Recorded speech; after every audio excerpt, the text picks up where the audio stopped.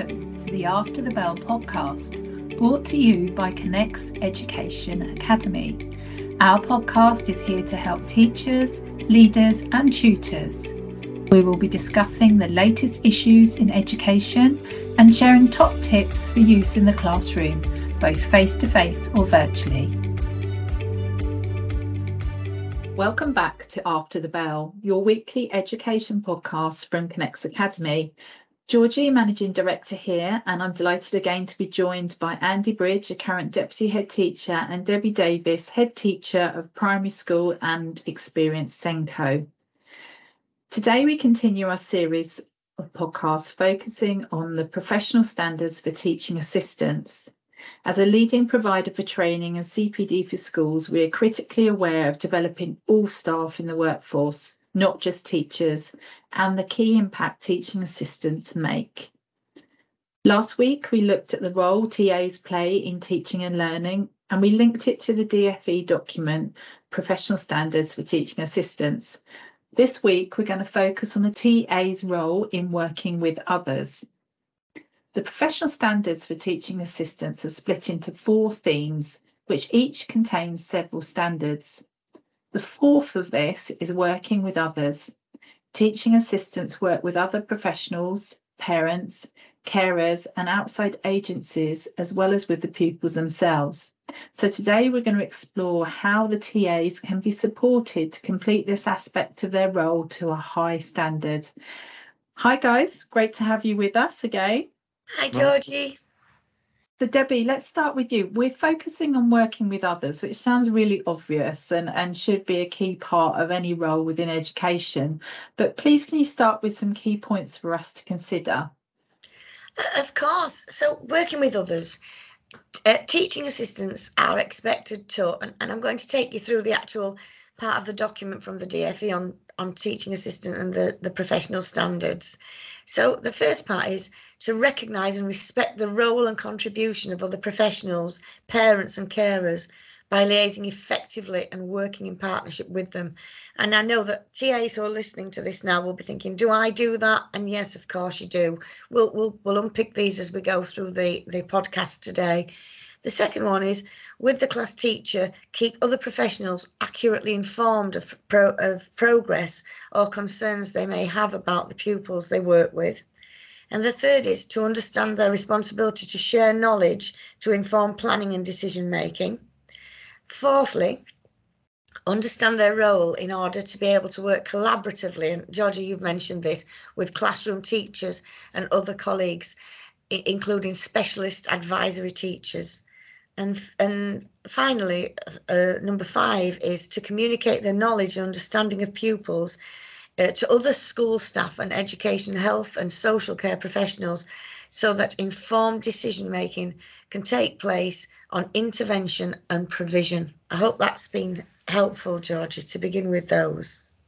That gives us a real overview of what the professional teaching standards are around this. I can see that we're really going to get something from this podcast as we're going to unpick these and what it actually means in real life, in daily practice. Andy, what does it mean when we talk about the first one, which is recognise and respect the role and contribution of other professionals, parents and carers, liaising effectively and working in partnership with them? So for me, it's important that we think about scale. So I've said before, I work in a secondary school background, and on average in England, we're looking at maybe 15% of a school cohort being on the SEN register. And obviously in some schools and some areas, that figure being much, much higher. So you're talking about hundreds of pupils who've got some kind of identified SEN need within an average size secondary school. And the main point of contact would be the SENCO, but it's impossible for that one SENCO to be the filter and the communication with all professionals, all parents, all carers for hundreds of pupils. It's just not going to happen. And if that is the setup, that it's only the SENCO that can have that communication, we'll end up with a complete backlog and breakdown, and things just won't operate smoothly. So this, for me, is where, if we get this right, the TA's voice is fundamental, and they should be having that regular communication with parents, with carers, with for example, heads of year, behaviour staff, safeguarding staff within school, because they are the professional that's in the lesson with the child. So if you get a teaching assistant in a meeting with professionals, that's often much more powerful than the SENCO, who's just collated some information and reports secondhand and hasn't actually been there seeing it necessarily in action day in, day out as the teaching assistant does. So for me, if we find a mechanism where teaching assistants can be freed up so they've got time to undertake that communication, the impact is so much more powerful than trying to filter all that through the SENCO. I think you've alluded to the fact that about making sure that there is that extended time that the TAs are in school, that they can actually share their voice and their opinions, and what they're seeing as the eyes and ears on the ground. So working so closely with the children and their professional opinions are really, really invaluable. This brings us on to that sort of, sorry, Andy, this brings us on to the second point that the standards are looking at. So keeping other professionals accurately informed of progress or concerns that they may have about the pupil's work. Who might these professionals be, Debbie? So, as Andy says, making time to collaborate and to share is really important. And Andy's spoken about the SENCO.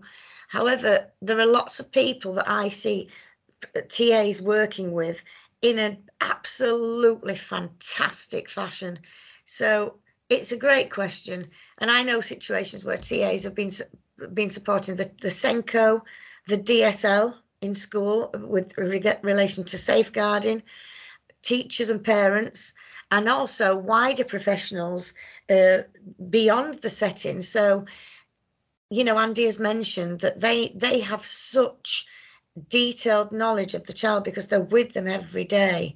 They work with educational psychologists, nurses, police, doctors, the SALT, the teachers themselves, therapists, health visitors, you know, you name it. I've seen the best TAs actually liaising with all kinds of stakeholders for the benefit of the child. And it really is very powerful because, like Andy says, the SENCO does collate data, but the data that the TA has is first-hand knowledge of how that child works every single day, day in and day out. I think that that importance of the SENCO is it, and then the TAs is that relationship is critical, isn't it? And the support is great in developing TA's confidence here, and that's so important. I just want to do a shout out for people that I've worked with in the past and currently. One of the best examples of a TA working to this level of excellence was in mediation meetings, where the TA presents exactly how the child is performing, what's needed for the child, why the child needs to either move on to a specialist provision or have a different provision or have extra support or provision within the school. And to listen to a TA delivering in circles of the workforce that will impact on a child's future to a level of excellence is really, well, it makes you feel proud. It's lovely to see. The support is great in developing the TA's confidence, and it's so important. Andy, do you have any examples about informing planning and decision making? Yeah, where I've seen this work really well is obviously students within the HCP have got that extensive legal document of what the provision should entail within school.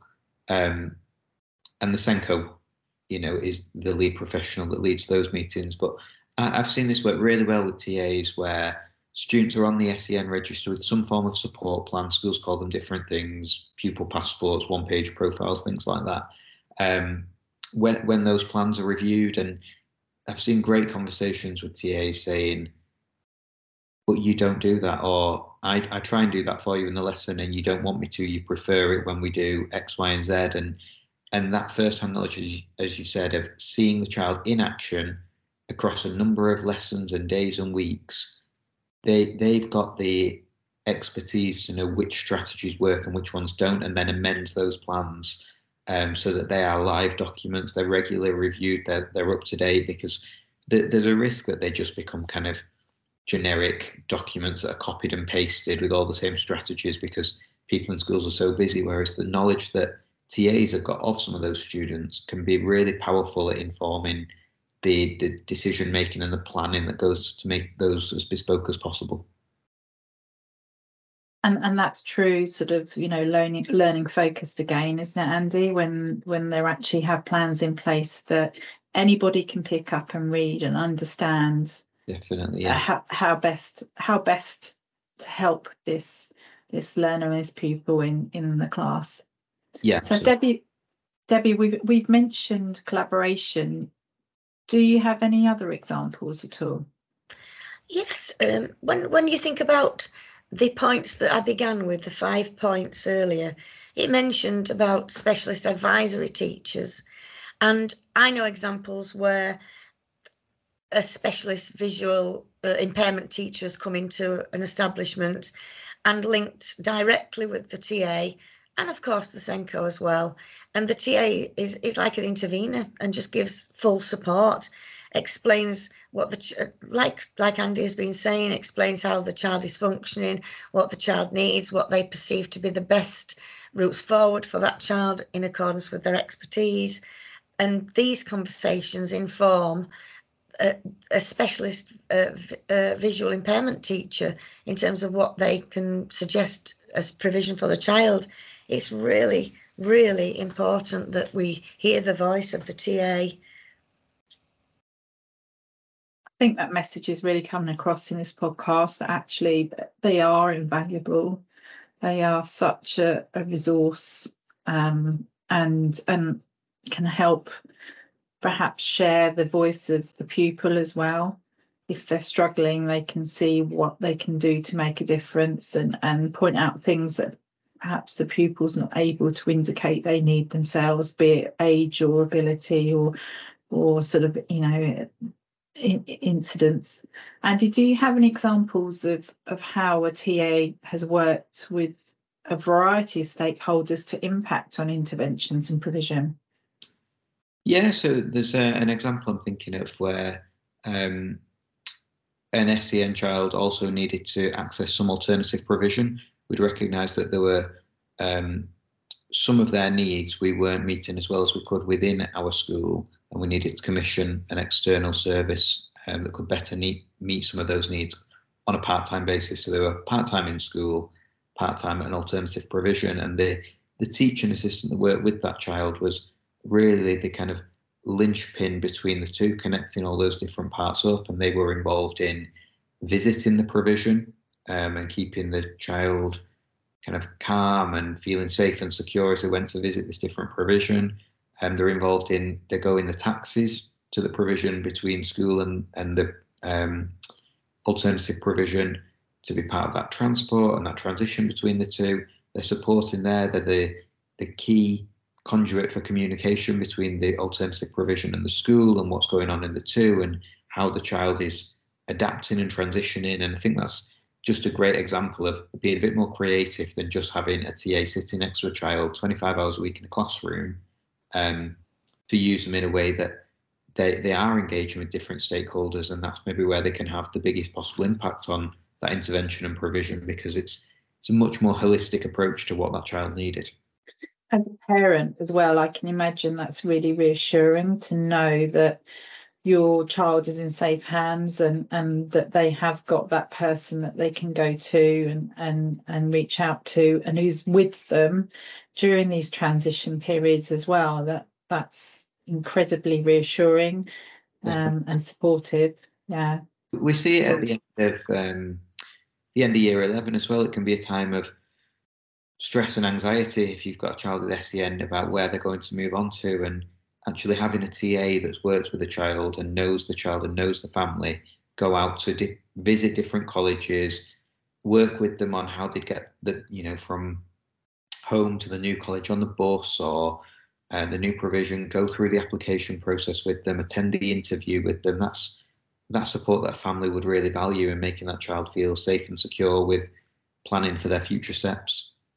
And when you think about that relationship that you can develop as a TA, it's so important, because I know TAs who've got such a brilliant relationship with families that I can say, would you liaise with this family, because I know that you're magic and you will get the outcomes that we need, rather than me as a SENCO going in and not having the understanding that they have. We do try to have the understanding, but when you've got that relationship that is attached to the understanding, there's just a little bit of a je ne sais quoi about that relationship that helps you get what you need faster. Thank you so much both today. I think that's really, really underpinned the role of the teaching assistant, and how important it is that they work closely with others and have the ability to be almost like the conduit between all of the different stakeholders involved. Is there anything else that you'd like to add before we wrap up today? No, thank you. I think for Georgie, it would just be that idea of creativity and thinking a little bit differently about what can we do to allow this professional to really get to know the child, really get to know the family. As you said, be that conduit between different stakeholders, and that's where they'll have the most impact. But it can sometimes feel a bit challenging logistically to organise that, but it's really worth investing that time in thinking about what mechanisms you can put in place to support that, because the impact it will have compared to just blindly following a child around lesson to lesson, day after day, without those opportunities for communicating and sharing and feeding back and having that input into planning and collaborating with other professionals, it's incomparable, really. Yeah, so again, it's back to the impact, and actually it will truly ensure that the learner continues on their learning journey and are able to be successful, making such a difference, such a rewarding role. No, thank you earlier, Georgie, but something's just come to my mind. I really hope that all the TAs who are listening to this podcast and our podcast for this series are feeling such empowerment, because we really are grateful genuinely for everything that you do. You are fantastic. Thank you. I don't think I've got much more I can say after that now, Debbie. Absolutely. So thank you to everybody who's out there listening. We're really looking forward to next week's podcast as well, which we hope you can find time to listen to. And it's going to focus in on the role of the TA in respect of the professional teaching assistant standards, and how we can develop the role of the teaching assistant and provide you and them with excellent professional development.